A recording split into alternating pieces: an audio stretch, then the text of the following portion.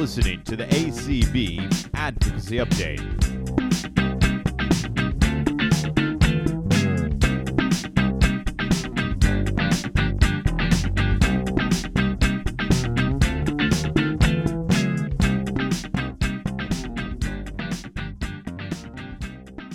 Hey everybody, welcome back to another episode of ACB Advocacy Updates. I am Claire, the Advocacy and Outreach Specialist here at the American Council of the Blind. And Clark Rockfall, Director of Advocacy and Governmental Affairs for ACB. Thanks to everyone joining us on ACB Radio, as well as those who are listening or downloaded via their favorite podcast player. And as always, you can learn more about the American Council of the Blind by visiting www.acb.org. And as always, we'll say it again at the end because we can't stress it enough, but if you have any advocacy issues you want to be talking to us about, please feel free to reach out at advocacy@acb.org. Clark and I definitely want to hear what's going on, help where we can, take note of what's going on all around the U.S. So without further ado, we'll go ahead and introduce our guest today. I'm really excited to have her. She is from Guide Dogs for the Blind, a school that many of our ACB members have dogs from. So without further ado, would you like to introduce yourself, Karen Woon? Hi there. Thanks so much for having me. Yes, I'm Karen Woon. I'm the Vice President for Guide Dogs for the Blind, and I come to Guide Dogs for the Blind with a background in advertising and brand strategy, and it's just been a true delight to work here for the past 7 years and really have a career with a purpose. I'm loving being part of this life-changing mission. Where were you pre-GDB, if you don't mind asking? I worked for a company called Profit Brand Strategy, and prior to that, I worked for J. Walter Thompson and McCann Erickson, so all sort of global organizations, and I was sort of an account person on the advertising side. And then when I moved to Profit, I was a brand strategist for a while, which was helping figure out for companies how they should best go to market, say after a merger and acquisition, how they should position themselves in the marketplace. And then once I had kids and was less interested in traveling all the time, I moved to a corporate marketing role. And I did that for, almost 15 years, which was really rewarding, and it was great to be part of global growth, but I was ready for something different. And as a longtime fan of Labradors and a strong believer in the human-animal bond, when I saw the job come up on LinkedIn for Guide Dogs for the Blind, the harps played, and the rest is kind of history. I like it. Yeah, you pretty much answered this question already, Karen, but is there anything else that drew you towards Guide Dogs for the Blind or helped you make that move? Well, I was definitely looking for more meaning in my professional life, and also honestly looking for a little more work-life integration so that I could spend more time with my kids who are growing quickly, and I felt like I was at times missing out on things. Working in a truly global organization that's 24/7 and being sort of an internal resource, it's quite busy, and as exciting as that was, I felt I wasn't necessarily leading my best life, and so it's worked out really great. I got to spend a lot more time with the boys as they grew up. They're now basically men. One's a junior in high school and one's a freshman in college. You can't possibly be old enough to have kids that age. God bless you. I like to say, how can that be when I'm 29? But that's right. I'm almost twice that. So that was really a great move. And the other thing that really spoke to me, my father, who has since passed away, had Alzheimer's, and he had a Labrador Retriever who really connected with him in a way that we as a family had a difficult time doing as he began to lose his language skills and other cognitive skills. And she just always knew the right thing to do, to lean on him and be with him and make him happy. And, dogs have a way of connecting with people, even with dementia, that sort of brings them to a different place. And I thought, well, wouldn't it be great to work in a situation where dogs are really able to change people's lives? And here at Guide Dogs for the Blind, they're definitely doing that, and have since 1942. So it's a real joy to see our guide dog teams walking around campus and out in the world and succeeding, and feel like I'm a small part of getting them here. I love that. It's so true. Obviously, I'm biased, but as somebody who's worked with guides now for many years, I can definitely see the impact that dogs have on our lives, and they really do hold a special place in our hearts. So I love to hear stories like that. So let's jump in. We, of course, are happy to talk to you and have you here, but we are here to talk with you specifically for a certain reason today. And that is, I'm sure many of our members out there have seen or heard of the new documentary series, or docu-series, as they call it, Pick of the Litter. Can you tell us a little bit about it? I know there was a documentary that came out in 2018, I believe. That was the first kind of iteration, and then it took on kind of a life of its own. Can you kind of start back in 2018, or it probably even started before that, and then kind of catch us up on where it is now in 2020? Sure, happy to. Yeah, we were first approached in 2016 by Wow. Don Hardy and Dana Nachman, who are filmmakers, and they had the idea to do this premise for a long time. And the basic notion is following a litter of dogs from the moment they're born, to their ultimate journey to becoming guide or some other purpose. Yeah. And it turns out it was very funny. Dana's mom is a journalist who had worked in the East Coast, and many years earlier, she'd written a series of newspaper articles that did a similar thing and followed a litter of pups. And so Oh, Dana how cool. likes to say, she stole from the very best, her mom. So that was the premise of it. And we were very excited for an opportunity to really raise the profile of our organization. And our CEO, Chris Benninger, was very much in favor of doing this. I mean, what helped us was knowing that Don and Dana had been journalists in the Bay Area for a long time and put out some really terrific documentaries, including Bat Kid Begins, which was a wonderful story. So we knew they'd be striking the right tone, and we decided to go for it. And we literally called Don, I think, I don't know if it was in the middle of the night, to say the litter that we want to follow is being born, get over to campus. And so No way. in the movie, so it started, real quickly thereafter. And then they proceeded to film both on campus and puppy raisers' homes for, the next 12 to 15 months. And then when the dogs came back for training, then they were filming heavily on campus. And there's a lot of things that we learned along the way, as did they. As you know, guide dogs move really quickly, so it's difficult to film them. The people who are filming them basically need to run alongside them. Otherwise, you get a lot of sort of rear end shots, which are not ideal, and most of those ended up on the cutting room floor. So Don actually developed this rig where he can run alongside, and it's sort of like a steady cam of sorts. And so you could really capture the beauty of the training happening, as well as ultimately some of the dogs working with their handlers. So it was really a great experience. And then in 2018, almost 2 years ago this week, I guess it was, the film premiered at Slamdance, which is sort of a Sundance adjacent film festival for independent films. And it was, we celebrated by having a whole bunch of guide dog puppies and guide dogs walking up the main street in Park City, which got some really great media. It was so fun. And just, this movie's a wonderful shared experience. I mean, people are clapping and crying and, shouting. It's unlike any other movie I've been in.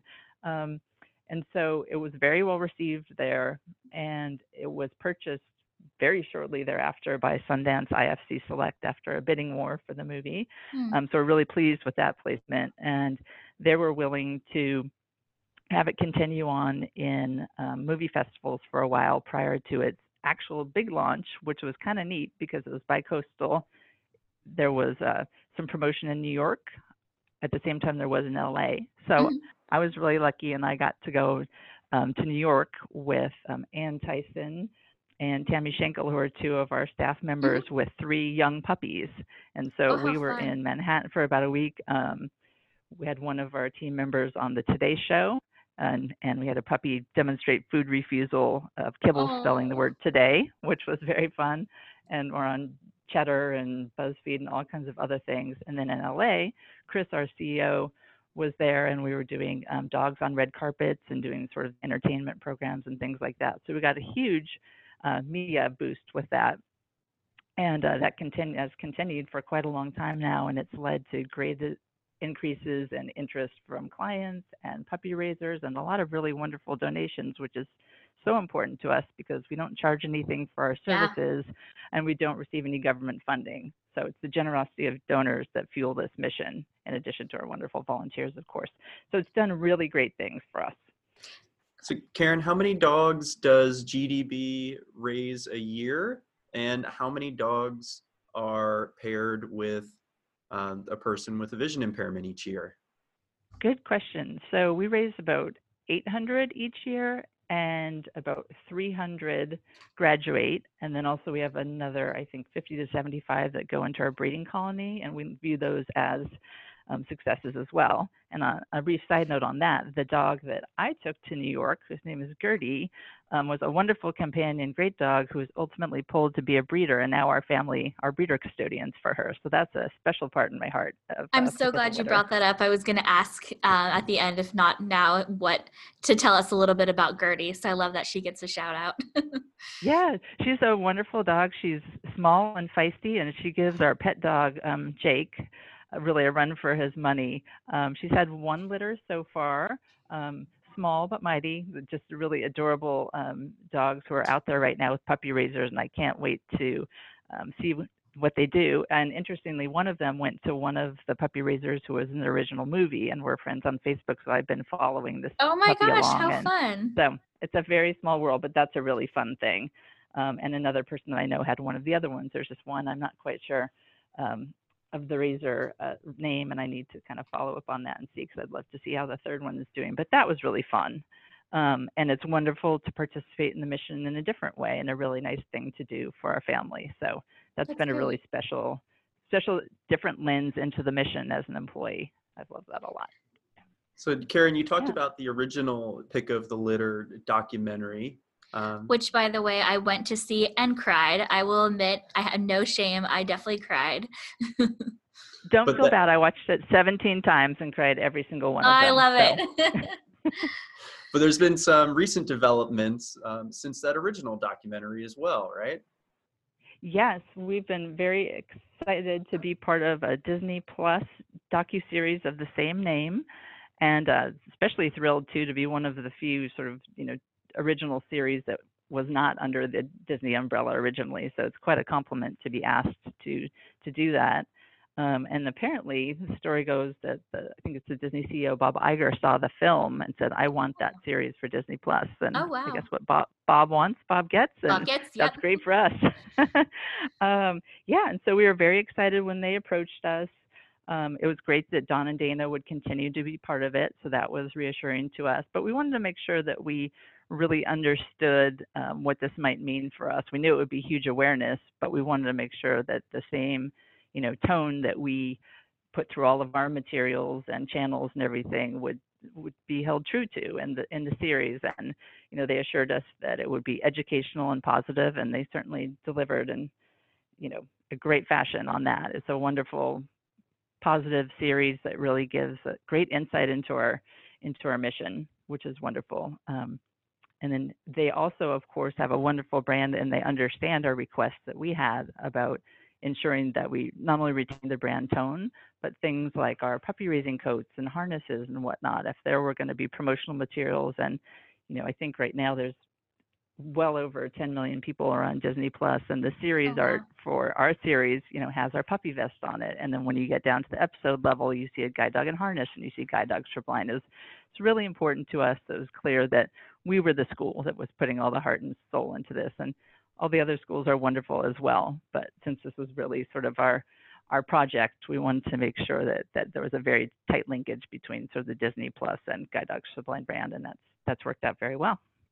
Well, the other thing I loved about it was just how well they did showing all the different processes there are in training a guide dog, from starting at the beginning with the puppy raisers and showing what the puppy raisers do, but then going back to campus and working with professional trainers to work on that aspect of their training, and then all the tests the dogs go through. And I think the docuseries just did such a great job to show, these dogs don't just slap on a harness and they're ready to go, but all the work that goes into it, and also to show what the dogs can do for us, all the different aspects of their training. Indeed, they did a really good job and robust job in telling the whole mission. And one thing that we really like is the documentary film was 80 minutes, and this is more like 180 minutes or longer. And so we had the luxury of time to delve deeper into a lot of things that are really important to us. Like we were really hoping we'd see more of the clients, and you do in this series. And I think, you know, people who are blind and visually impaired tend to be underrepresented in the media, and this is just an enormous, wonderful platform to show how guide dogs are enabling people to really lead their best lives, and that, you know, there's a diversity in our clients as well, you know, students and lawyers like yourself, and moms and grandmothers, and, you know, all manner of different roles that people are playing, and they're leading these rich, full lives. And so that was a huge opportunity that we feel really great about, and we're thankful for Disney Plus and, you know, all the folks that worked on the series to really hear us on that. And they also did a really great job, and we did a number of Q&A sessions when the film was touring around,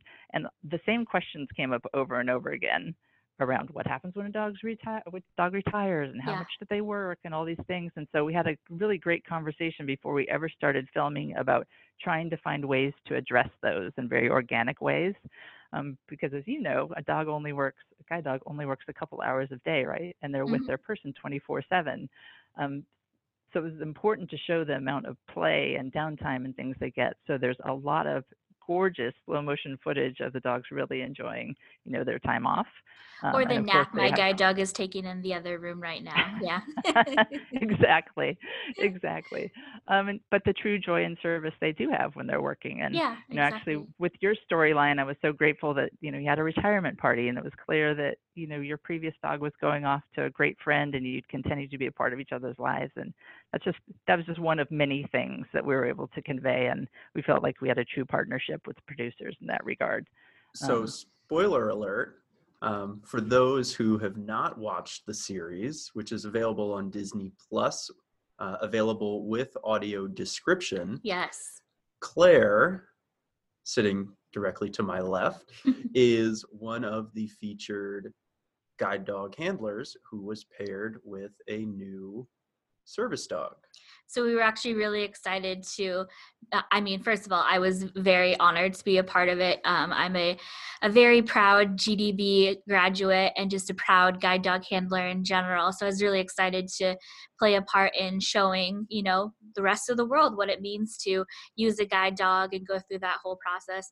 But it was also really exciting for those of us here at ACB because they showed kind of a day in the life of Claire. And so we were actually able to show everybody what a day at ACB looks like. And all of us have a little cameo. Clark's in there, Eric's in there, Kelly's in there, Sharon. So that was pretty fun too, that ACB kind of was viewed as well on the docuseries. Again, spoiler alert if you haven't watched it yet, but it was pretty exciting for us at ACB as well. So.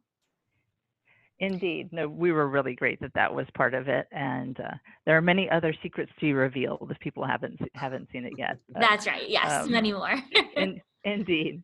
But yeah, no, it was a really great process. And one thing I wanted to note too, it was so different from the documentary in a number of ways, but not the least of which was because it was a Disney production and striving for the highest quality of production. You know, we had 14 people that were here on campus, often filming things with multiple cameras and boom mics and story editors and PAs and all these different things. And so we used to joke it was kind of like the clown car, because they were in one of our offices and they would just keep coming and coming and coming. And we had gotten accustomed to having a very light crew with, you know, Don and Dana. And so you see, the movie was also very beautiful, but with Disney's resources too, they're able to employ some really special technology at times that shows in some of those gorgeous sort of guide dog work scenes, as well as the play scenes and other things. So no, that it's was really so true. great.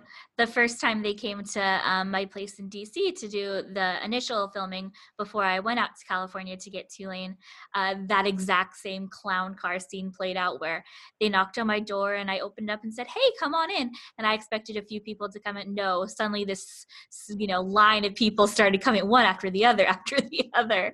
So, yeah, very, very fun but unexpected experience. Indeed. And you know what was really neat is that, you know, the vast majority of them, of course, were brand new to our mission. and they really embraced it. And so I think that made us feel great. They were invested in it. And I remember it was one of the dog days where people received their guide dog for the first time. They weren't in the room when it was happening, most of them, but they could hear kind of the joy that was in the client's voice, and they were crying, Oh, So that meant a yeah. lot to us. That just made me misty myself, but I thought that was really special that they were so invested, and they've come on tours and come to graduations, and I think they'll be continuing to be fans of us, whether they're affiliated with any projects going forward or not. That was really special.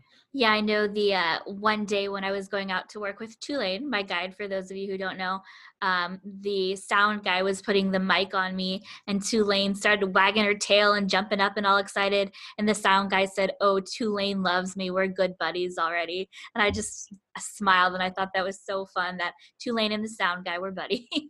That's very cute. Yeah. I'm sure that was the case. Yes. So Karen, you mentioned some of the impact from the original documentary. What sort of impact have you seen from the docuseries on Disney Plus? Yeah, it's early days, but we're already seeing some really exciting things. We've had a huge uptick in interest in puppy raising, which is fantastic because we do want to serve more people over time, and we need to have fantastic raisers. We have about 2,000 raisers in the 10 Western states, and they play a really seminal role in helping us get these dogs to guide. But we do continue to need to put raisers in the top of the funnel, and we're getting lots of interest, which is great. We've also seen increased interest on the staffing level. I think people see the wonderful positions that are here, ranging from working in breeding to being a trainer or working in the residence hall. You don't see the admin folks like myself doing things, because that's probably not quite as alluring, even though I love my job. But there are definitely people that are interested in that way. We're not sure yet on the donation front, but we seem to have a very good end of year. And I think that Pick of the Litter certainly, can impact things like direct mail and other things in a positive way when there's this foundation of awareness that's out there. And I've heard from the admissions folks too that there seems to be an uptick in interest there. And I think it's going to continue to build now that all the episodes are out there and it's bingeable. It's a great water cooler show to talk about. And I'm certain our community will be binging it time and time again, which is all really great. The other thing that's I think a huge boon is that we've been showing it to all of the classes that come through. And especially for first-time guide dog users, they're really able to see the love and care that the raisers and staff put into creating these wonderful guide dogs. And I think that's really great. And then similarly for our raisers, who may not have as much insight into what's happening once a puppy they've raised has come back to campus, they get to see that side too. So it's really sort of mutually reinforcing. We like to kind of call it our happy spider web here, and all these interconnections that we have. And the movie's doing a nice job with that. And we also watched it every Friday as a staff, which was really fun. We had, that's awesome. Snack, Pringles and popcorn and all kinds of stuff. And everyone listened to it with audio description, which was great. And that actually created some really funny moments. Like, we didn't get a chance to review the audio description, so they described golden retrievers as furry labs that we thought was really funny. And there was another scene where they were talking about the different reasons dogs get career changed, and there were like 10 of them. And so it sounded like a bad pharmaceutical ad where it's that's just exactly what my friend said. Yeah, that's exactly what my friend said when we watched it together. Yeah, and so that was really great. I'm so glad that it's audio described. That's something that we had asked for when we were in our contractual discussions and everything, and they assured us that all original shows on Disney Plus would be audio described. And so I think that's it's a must-have, but it's also a neat experience here for people maybe who haven't watched a show with audio description to experience it that way. So I'm really proud and happy about that. Great. Well, is there anything else through you said since 2016, so from 2016 now to 2020 and the several years of interacting with the team and seeing kind of the projection of first the documentary and now the series that you think would be valuable for us, again, as we have many, many members of ACB who are guide dog users? Is there anything you think we should hear, or wisdom that you can impart, working at GDB and seeing this whole process go? Well, I, encourage everyone to tell their friends and family and coworkers to watch it, and not just because we hope there'll be a second season, because we really hope there will be, and we think that people need to vote with their remote in order to make that I happen. like that. But I just think we're living in kind of difficult times, tumultuous times, and this is just really a feel-good, educational, eye-opening, viewing experience. And so I think the more people who see it, the better. And, they say a rising tide lifts all boats. So I think things like this are going to help other guide dog schools. And I think it raises interest and awareness of blindness. And as I mentioned, that's something that I think is just so important about the series, was a prime opportunity to, dimensionalize people and I guess get people to broaden their thinking. People are always really surprised, for example, when they're on tours, when we tell them that 70% of our clients have residual vision, right? Because their view is likely that people see nothing at all, and there's really a whole range, as there are in personality and physicality and appearance and all the things. And so that, I feel like, that's a gift, I guess. So I would hope that your members take the time to watch it if they can, and really to share it and talk to people about it. We've had the good fortune too, I didn't really mention this, we've had so many more media inquiries that are focused on blindness than we've had in the past, which is great, and focused on service animals, because like you, of course, we are out there talking about access, and so it gives us a platform to deal with some heady issues that affect our clients. And there are certainly no shortage of those issues to date. So like you said, it's important for public awareness, but it's also important for public policy. We're seeing access issues with the notice of proposed rulemaking from the Department of Transportation and the Federal Aviation Administration on how airlines and airports will treat service animals aboard aircraft. There's also a press release that's gone out here in late January about how the Housing and Urban Development, HUD, will be treating, and how their folks who fall under the purview of HUD are supposed to treat service and support animals. So I think the public awareness that is being built, and the more folks who are becoming educated on these issues, it does a lot to help our members and other people who are blind and service animal users For sure. have the rights and protections that they need. I think that's so true, and it has been really great to have that platform. We're doing more advocacy work now. I think you've met Rabia, and of course, Teresa, I think, who work here. So really getting out and talking more about these important issues, and we're excited to see the developments with the Department of Transportation, but also spending our time really understanding what exactly is being proposed, so that we can provide thoughtful commentary during this 60-day period. But yeah, I'm glad that a lot of these things are happening, and there's a dialogue happening. But this does help bring those things to the surface.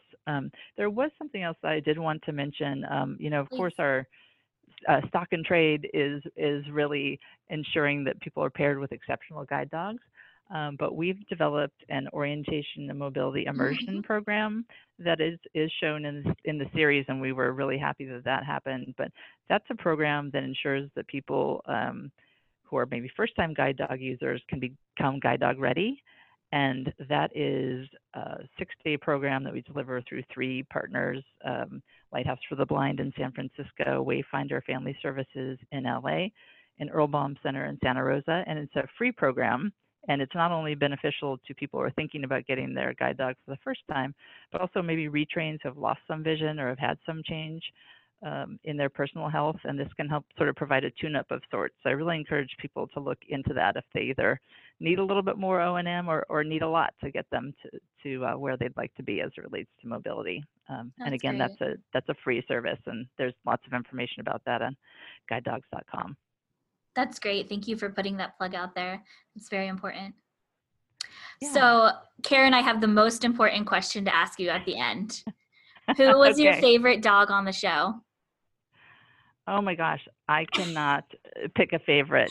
Come on, you know who the best one is. I say extremely biased. I have to tell you that Tulane does have my favorite behavior that I saw on the show for sure. She's extremely cute. The fact that she could actually get 4 paws off the floor and jump for joy, literally, was one of my absolute favorite things that happened. And yeah, she's great. And, you know, all of the raisers, that's something else I really want to say. The raisers that were in the show also did such a terrific job. It's no small feat to have a giant camera in your face and act naturally, but they still conveyed the, like I said, the love and care and expertise that they put into raising these dogs so very well. So we're super grateful for them for their participation, and really proud of our staff too, who also did, you know, they're not trained media personalities, right? But they're natural and funny. And I think the show did a really great job kind of showing the unique personality and strengths of the staff that are, you know, sort of cast, if you will.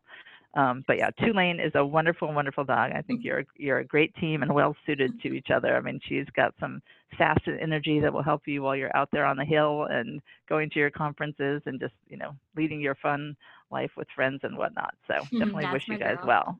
All right. Well, this office can't handle any more of this sass. So folks know that they can find the Pick of the Litter docuseries streaming live on Disney Plus. And that is with audio description. Karen, where can folks find the documentary that was previously done? I think presently, I believe it's on Hulu. There's information on our site about that, though. You can go to guidedogs.com, Pick of the Litter. And it's also, I think, on iTunes and a few other places presently. It was on Amazon Prime for some time, but things do move on and off. But definitely encourage people to see that as well and to actually watch both and compare and contrast. You know, they're a little different, but I think they both will touch people, and we hope it encourages them to join our community, whatever that looks like, whether that's referring a friend for our services, you know, coming themselves or becoming a volunteer or donating. Those are all wonderful things that we encourage. Great. Well, thank you so much for speaking with us today. We appreciate it. Oh, my pleasure. Great. And as always, again, we said at the beginning, but if you guys have any advocacy needs, please feel free to reach out to myself or Clark at advocacy@acb.org. We're here to assist in any way we can. If you have service animal questions, we definitely can answer those questions. So reach out to us.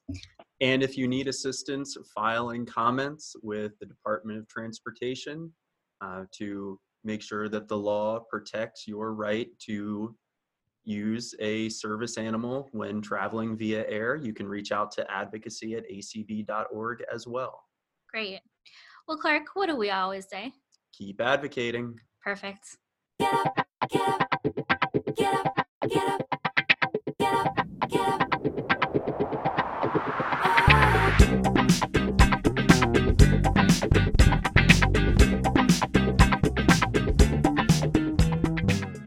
Thanks for listening to the ACB Advocacy Update. You can reach us by emailing advocacy@acb.org. The ACB Advocacy Update is a production of the American Council of the Blind in Alexandria, Virginia. To learn more about ACB, visit us online at www.acb.org.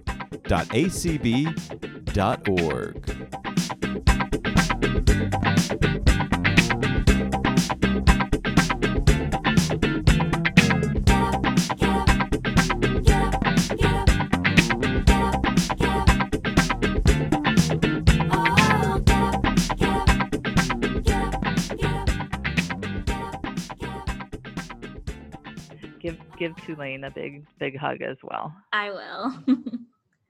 Of course she's the best, but I can't say that. You know. Oh, we're still recording. We got it done.